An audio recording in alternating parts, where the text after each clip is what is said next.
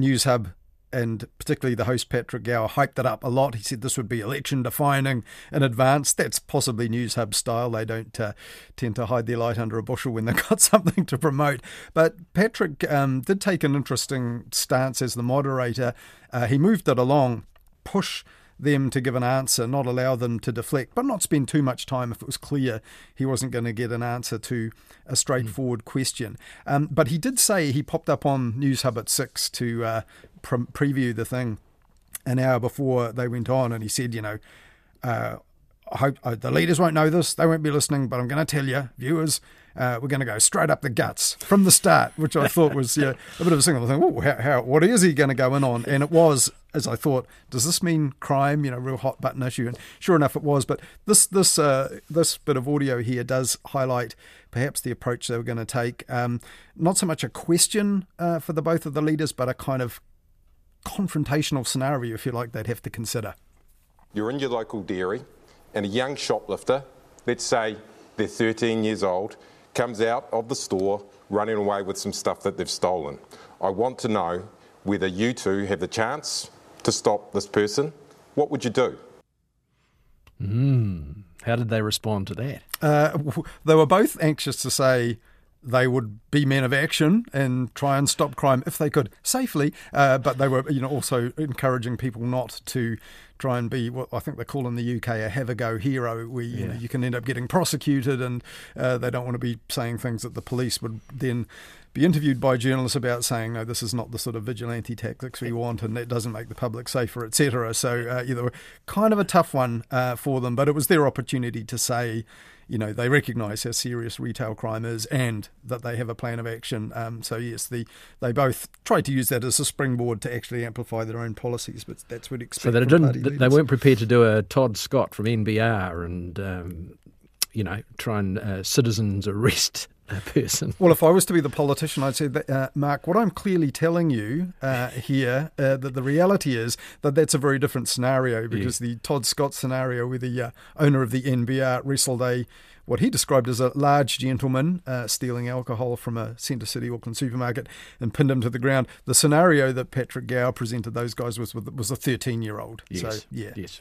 Now, some of the pundits criticised the first debate on TVNZ last week as a bit bland. Did you think the amped-up version was as a result of that? Do you think they wanted a different reaction? I think it might have been, but again, it might be just News Hub's style anyway. Yeah. They tend to kick a bit harder, maybe let's put it like that. But also they had the minor parties debate News Hub did last week. That was, I think, News Hub Nation show took that over, and their host Rebecca Wright, and that was much more lively, though partly that was because of the personalities involved. Obviously you had very different range of people in the four other parliamentary parties and New Zealand First, who obviously want to be back in Parliament. So that was a very different.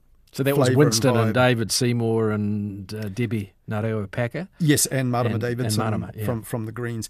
And but as Jane Patterson mentioned there in your chat, News Hub tonight filled one half of the surrounding audience, so alongside the lecterns where the leaders were with undecided voters, and another side with under 25s, and Patrick Gower said on News Hub at 6 in the preview that they're really important. This is about them, And disappointingly, they didn't actually feature. They weren't consulted in that that part of the debate or afterwards as to what they thought, which I thought was a shame, though interesting.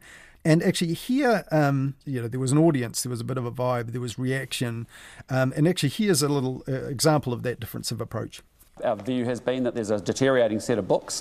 We also have a situation where Chris has actually been playing quite a game where actually there are fiscal cliffs around things like Farm Act funding or school lunch funding. Christopher promised that he would release his fiscal plan before people started voting. Christopher, if you can't keep your promises in opposition, why should New Zealanders believe you'll keep your promises in government? Well, Chris, let's... Okay, here is it. Let's get down to some cold hard facts. So That was good. The ads for tonight's debate said that they're going to, as you pointed out at the start, get to the guts of the big issues, namely the cost of living, the climate change, education and crime. So we've talked about crime. Did they live up to the others? I've just got scribbles all over my notes here, but Cyclone Gabrielle was mentioned with people intimately affected by it in the studio audience that were interviewed by Lloyd Burr, their correspondent, so that was good.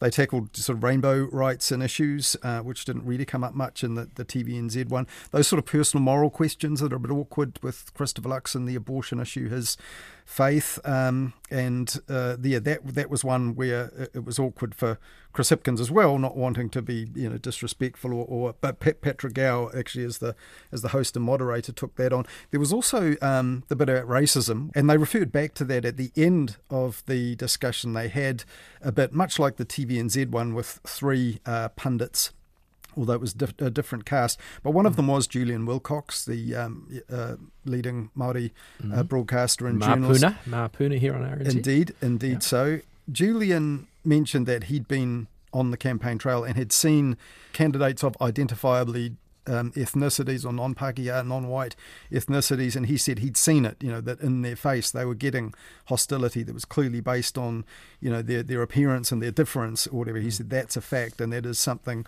that needed to be confronted. It was slightly awkward in the debate where, when asked, is New Zealand a racist country, that was the question Patrick Gower bluntly put to them. Chris Hipkins took the opportunity to be party political about it and said Chris Luxon is, I think, what do you say, trying to reach political accommodation with people who are, and that drew a kind of an intake of breath from people who thought that was, so a real moment of tension in the debate. Anyhow, on climate change, seeing as you mention it, I think it's kind of a shame because on that it wasn't perhaps more discussed, and also in the general news, because on Monday Labour announced a climate manifesto, as it was described, a second emissions reduction plan, a ministerial role to oversee the transition to lower emissions. Quite important stuff, but of course that got overshadowed by election politics, you feel like, on that day, because that was the day Christopher Luxon made his position on New Zealand First clear, in a Facebook video that had been leaked to media, I think, before the night before. So they all had it prepped to talk about on Monday, and that took a bit of the steam out of that sort of party, that electioneering, if you like, away from an issue that really ought to be front and centre of the debate. And for TVNZ, I just want to make a separate point on that. I think they really ought to cover this more in the news, because on Sunday, their politics show Q&A ran a poll asking about what New Zealanders would be prepared to do or not do to meet climate change commitments, and more than 2/3 said they weren't prepared to pay more for petrol and electricity to reduce emissions if they had to, which is an interesting finding worth debating. And do you remember that fuss about the Energy Efficiency and Conservation Authority buying space on TVNZ news programs? Right. To air climate change, and also a full 1-hour special hosted by TVNZ journalists. So if they're going to cover it when they get a check, they ought to cover it perhaps when it comes up in election time, when TVNZ has said that airing that sponsored stuff was, in their words, part of their own commitment to sustainability. Yeah. TVNZ ran other election debates this week. Of course, there was the youth issue one on Monday and a Māori issues one on Tuesday. Did you take a look at those? Yep, sure did. Watched all those all the way through. They were only online, though, on the TVNZ Plus on-demand service, and I think there was a bit of a shame because perhaps the non-youth adjacent audience that might be more likely to be watching on prime time on TV1 could really benefit from seeing it. So that was hosted, the youth one, by Isaac Gunston from One News's digital team, and Anna Harcourt, and she's the editor of the digital content service TVNZ has for younger people called Re. And actually we're going to have her on Mediawatch, all being well, this Sunday to talk about what you mentioned with Jane there, how media can play a role in attracting more young people to politics and having their issues aired. But here's how Anna introduced the youth debate on Tuesday night. Kia ora koutou. In the supermarket today, one cabbage was $7. With that and the cost of rent, plus, of course, the impending doom of climate change, it can feel like a pretty shit time to be a young person. But we've got politicians here to tell us what they're going to do about it. So that's pretty straightforward. Or straight hitting. What issues did they cover apart from those costly cabbages? Yeah, well, on Monday night, not Tuesday, as I just said, never wrong for long. They covered quite a bit. So what they did was they got Ipsos, the survey company, to work out what they thought to survey younger voters and what were their top issues, and also they said their own surveys they conducted through their own platform News. So cost of living was the main one, no surprises there, but also climate, rainbow rights and housing were the top four. And they had pretty good discussions on other things as well, differences on tax, housing, immigration. Also that dentistry policy came up pretty well. But one part that had, I think, the most impact in the debate, and their sort of filmed inserts, was short interviews with Tamaki. I think they were from Tamaki High School, but a lot of senior kids at the high school who were working, I shouldn't say kids, senior young adults, senior students, working, some of them more than 20 hours a week, often early in the mornings to make money for their whānau, and that was really had an impact on, I think, some of the candidates and also the audience who played a role, because there were questions from the audience in this debate too, which was another difference. Well, I read today, I think some 12-year-olds are out working now as well, leaving school early to work, family commitments, no doubt. The debate was intended to air issues for millennials and Gen Z, or Gen Z, should I say. The parties put forward young candidates for that debate? Yeah, interesting, because I don't think you need to. I think everybody knows young people, has them in their family, whatever. I don't think it needs to be exclusively that way. But there was, for example, Hana Rafiti Mapai Clark of Te Pāti Māori. She's 21. She performed really well, in my humble opinion. And New Zealand First had their number 12 on the list, Lee Donoghue, who is, I don't know exactly his age, but he presents as a very young person. Labour put up Arena Williams MP, who's, I think, 33.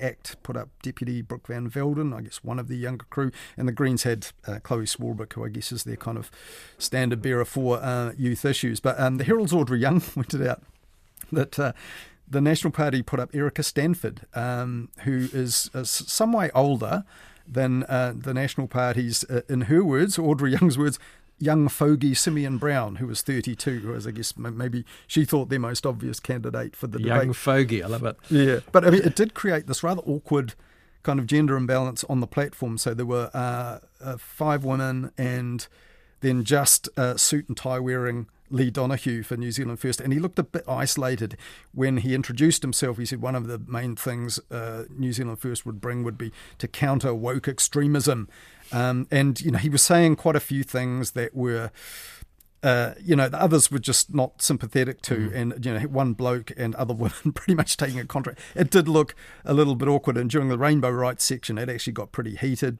because Lee Donoghue was trying to defend his leader Winston Peters' policy statements about things like school toilets and bathrooms and transgender people in sports. But aside from that, there was a kind of fun moment when Lee Donoghue gave an unexpected answer in this bit, which was about climate policy. Are you afraid of dying in an extreme weather event caused by climate change? No, I'm not afraid. You've been hit, I have to ask, what? Yeah, I was in Rome with a friend of mine. We went to an Iron Maiden concert and we were walking over this bridge and I was like, wow, look at that lightning, that's pretty cool. Bam! And wow. Not climate change related, but that is a very interesting story. Thank you.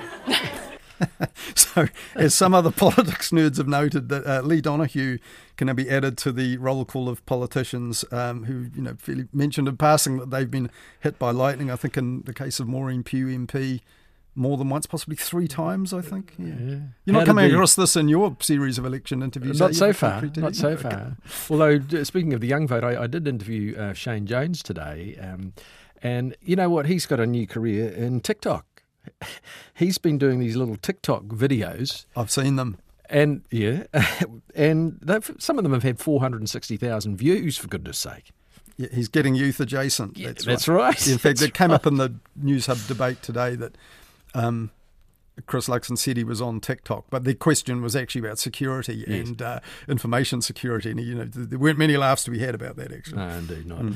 So how did the TVNZ Māori Issues debate go? Yes, this was on Tuesday, the Youth Issues one on the Monday, so 24 hours later. This was hosted by TVNZ's political editor, Mark Leishman. Here's how she kicked it off. Welcome to TVNZ's Kaupapa Māori debate. The Mupokapoka Tōrangapū is akin to a political hangi pit. On the menu, pitches and policy aplenty, promises and posturing, of which our live audience and you at home will be the judge. To the candidates, whether you came in the spirit of Tu, the god of war, or the spirit of Rongo, the god of peace, let our kōrero be respectful. Well, Shane Jones said to me this morning it was a zoo. I don't think so. I mean, it was. I think there was some from column 2 and some from column Rongo. Let's put it that way. Yes. A bit of peace and war. But look, they had not only Shane Jones, they had Willie Jackson, John Tamahere for Te Pāti Māori. All who can be combative at times and not give any quarter given. Marama Davidson for the Greens as well, Karan Chua for ACT. So there was a lot there a lot of presence on the stage and a lot to argue about. It did get a bit out of hand at times when it divided into two. So, for example, when the issue of wealth taxes came up, it did get awkward because there were two groups rather than a range of views from the parties. Karan Chua of ACT got quite offended when others accused the leader, David Seymour, of divisive rhetoric, and she's, look, this is very rude. He's not here to defend himself, but that was her job. She was representing the party. But they also on that. Just like the youth debate, they used Ipsos to survey Māori voters' concerns and determine the priorities for the debate. So it was well set up. It wasn't random. And when they did this thing that I'm a bit mixed about, when they have the quick fire questions to try and break it up and move on, which can be a bit like, they were all like Māori specific issues, like should women have the right to speak on marae? Did Māori cede sovereignty in the treaty? What's your view? And they gave a rapid answer, and that was a different kind of viewing experience. Any awkward or revealing moments? Yep, a couple, so I picked them out for you. So one for the National Party's Tama Potaka. Early on, he was asked, about the pretty modest benefit that some Māori whānau would earn from National's tax cuts. Mm-hmm. I put the Māori median wage through National's own tax calculator. It saves an individual without children, it saves them $8.31 a fortnight, $4.15 a week. That sounds like carrots and beans. Oh, it's more than the carrots and beans, broccoli and Brussels sprouts. What can you buy for $4.15? What can I buy for $4.15? A couple of protein bars. A lot of rice. And that's going to feed the whānau, is it? No, it's not going to feed the whānau. Yes, an awkward moment for him, but good prep there from Mikey, putting the Māori average income into the calculation there. I don't think he was prepared for that. But there was also an awkward moment for some when Mikey asked all the candidates, which one of you are landlords, and rent out houses, and would they be lowering their rents? What about you, Willie? Will you lower your rent? They already pay bugger all. Okay, so... I can tell you what they pay. I have a whare in Rotorua, they pay $50 a week. I got a whare up here, and they pay $100 a week. So I would, and I pay... $50, $100? Took all the cocoa. Let us know when that comes up on Trade Me, Willie. I think the whānau want to know. I got proof of it. You can talk to the tenants after this. No hot water. It's in Rotorua, they don't need it. Yes, if you didn't catch that, we were saying one of his rental houses was in Rotorua, and Tama Potaka from National, his rival, shouting at, probably no hot water then, that's why it's so cheap. It's Rotorua, you don't need it. But I realise I've played a couple of sort of rowdy bits there, but there was lots of, serious and earnest debate of big issues. It was all pretty well handled by Mikey Sherman and absolute broadcast standard, so that really could have been on TV1 like the youth debate for more people to see it, I think. Yeah, I would have thought that would be, quite appealing, actually. But anyway, any other election coverage of note this week? Yeah, quite a bit more. So I'm sorry we were filling the whole slot with this, but almost. But Whakaata Māori Television has been doing debates every Tuesday and Thursday for candidates in the Māori electorates. On Tuesday it was Te Tai Tonga. Tina Whitcliffe hosts these, and that actually clashed with TVNZ's Māori debate, which was a bit of a shame. But of course, these days, all available on demand. And last Thursday they had the Ikaroa Rāwhiti electorate debate. Now that covers the whole eastern North Island all the way down to Hutt Valley and Wellington, and Mickey Forbes for her series Mata, which is a sort of TVNZ RNZ co-production or hosted on both, funded by Te Mangai Pāho. She toured the region, and she said in that a third according to their voter surveys, a third of voters there were still undecided, which is quite interesting. And she also made the point that, of course, this is a region where a lot of people are still suffering the after effects of Cyclone Gabrielle, which hasn't come up as much as I thought it would do in general coverage of the election campaign. But one of the people she met in this bit of audio here was Teresa Thornton, and she spoke to Mihi in Raupanga, which is a small town a bit south of Wairoa. It was a beautiful, pristine creek, and now it's just a big mess. It's just full of debris, metres high, full of slash and debris. What does this community need from government to ensure that you have these resources forever? Well, we need to get back to basics. They need to come in here and clean their mess up, because we didn't create the mess in our waterways. It was never created. Our tupuna never farmed like that. Yeah. So fascinating. Yeah. So yeah, I thought, I just realised listening to that clip that just sounds like someone airing a grievance. What was interesting was about that community, and Mihi put it in her report, they built their own water system to up on the hill, and turned the creek that she mentioned there was actually feeding this water system, a whole system of tanks. So they'd acted, off their own bat for the resilience of their community. But now the creek was suffering, as she was saying there, from all the stuff coming down it. So it's a bit sad. So that clip actually gives a slightly wrong impression, but it was a really good look at what was going on in that community. A revealing look at a large and diverse region, yeah. I would guess you'd say. Yeah, and actually reminded me of something that I wanted to mention to you last time we spoke, and I clean forgot. But another person touring that area, another journalist, was Leonard Powell from RNZ's First Up program. He did a pre-election roadie from Whakatane down around the East Cape, filmed some and filed some lovely stuff. One report from Tokomaru Bay is the first one of those that I heard.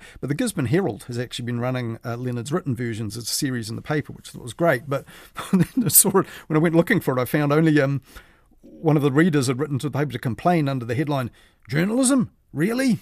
What was the issue there? Well, this guy had written and say, Mr. Powell stopped at exactly how many towns? 1, Tokomaru Bay. How many people did he interview? 3, and one of them was obviously prearranged. Journalism? Not in my 40 years in the news business, but this guy who I'll call Albert, that's not his name, didn't seem to realise it was part of the series, and there were plenty of people in it that Leonard spoke to. I'm not quite sure what he was complaining about there. And any more election debates, any coverage? Yes, just briefly, the RNZ and the Pacific Media Network teamed up for a Pacific Issues debate this week, and that made the point also that this is the fastest growing section of the voting public, but possibly not one focused on a lot when the campaign heats up. And also, of course, your own series, Mark, rumbles on. It's a 10-part series, isn't it, on it is. Sky Open and Country TV, the channel formerly known as Prime, Sky Open. So you had Damien O'Connor on Tuesday, which I saw part of, and Mark Cameron of ACT on Wednesday. Now, I know Mark Cameron has ended up in the news because, he became a story because some of these fairly fringe views of his on social media from before he became an MP, or fairly shortly before. Pretty nasty comments, you have to say. Yes, and these he says he now has kind of rejected. I know you brought it up because it could hardly be avoided, although you really want to talk about rural issues, which is the point of the interviews. But when you did bring it up, I was interested in his answer, and this is how he explained it to you. We just recently bought this farm. I'd been diagnosed with kidney disease only a few years earlier. They said, you're going to be lined up for a transplantation. Same disease John Lomu had. So this is all new to me. And then we've got this thing called the Zero Carbon Act. All my dreams were being marginalised the way I saw it. And I didn't know where my future lay. The fact that I was more active in my language is probably in part all the things that were going wrong. And then we got M. Bovis.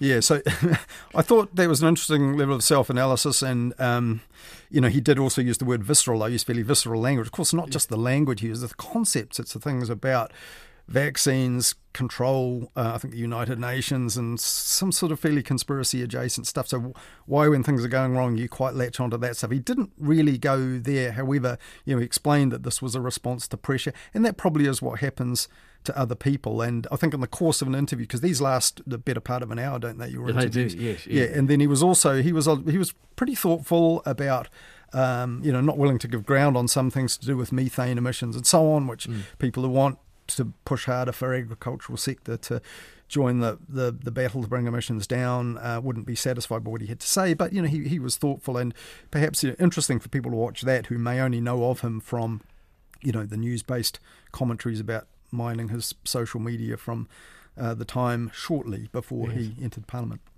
Yeah, it's been interesting actually, and the way the different politicians, do the interviews. The older politicians, the Damien O'Connors, have had David Parker and James Shaw give good fulsome answers. I found with David Seymour, he is very quick and very much on message, and you get through the questions too quickly. And I was about 3/4 of the way through thinking, I'm going to run out of questions. No, well, you have listeners' questions as well. That's right, we have viewers' questions written in, which come up on the screen. So the one thing I do find a bit funny, it's called The Road to the Beehive, and I'm not trying to be mean here, but I like the way the set is like a couple of armchairs with the backdrop of a road leading to the beehive. It does look, when I first glanced at it, I think, you do worry about some Fonterra tanker or something. Coming through in the distance, you have to quickly separate the chairs till the truck goes by, but of course it's all just the backdrop. It is, of course. It's the fireside chat, Colin, fireside chat. Indeed. So now we've got a couple of minutes left, 3 minutes. What would you like to go on, more political polls? Or? Yeah, I'll just briefly mention the polls because obviously we're on a big political kick tonight. So another poll this evening, Wednesday, TVNZ's latest one, they're weekly now. So they say that this showed, Winston Peters can expect the call. They put it, this is the line they're running. But I was a little surprised with the way News Hub presented it. So this is how political editor Jenna Lynch hyped it up in advance on social media. Tonight, we will bring you a blockbuster, the latest News Hub Red Research poll. This is a game changer. The face of this election is changing in more ways than one. Tune in for the dramatic results. Results not dramatic enough? Yeah, it was similar to the results of other polls. Of course, this one, New Zealand First, got over the 5.2%, but other polls have had them about there as well. So I think the point really for me is that they're saying this will change the game. Maybe it will, but that's a margin of error poll, and it may not be the same in 3 weeks' time. And I don't think News Hub did enough to justify introducing the poll that night like this. Both Labour and National have taken a dive while, wait for it, Winston Peters has crossed the threshold. He is coming back to Parliament and his Kingmaker crown is sitting atop his head once more. Our political editor Jenna Lynch is here now with the numbers. So Jenna, when he's back. Yes, the Kingmaker is back. Yeah, so I don't think that's particularly good reporting. He's not back until we vote in the election, and we will let them know, as I think I said to you last time. And within the margin of error result in a survey of 1,000 people 3 weeks out, I don't think is sufficient to conclude that. And in fact, I think Peters is very quick to say that nothing's decided, no one's voted yet. I think he's hanging out for the early votes coming in from October the 2nd. People start their voting.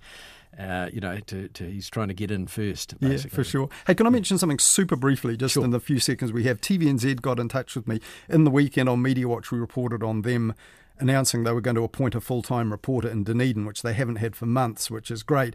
And I used the word black spot when I referred to their office in Dunedin being without a journalist. They wrote in to say they do in fact still have a full-time camera operator and a sports reporter, Michelle Prendeville. And I'd asked if their cutbacks that we reported on last week meant they'd have to suspend that Dunedin reporter, but they say no, they'll be appointing it, but the Bureau is still a going concern with 3 people in it, but it really does need a permanent news reporter, so they're getting one.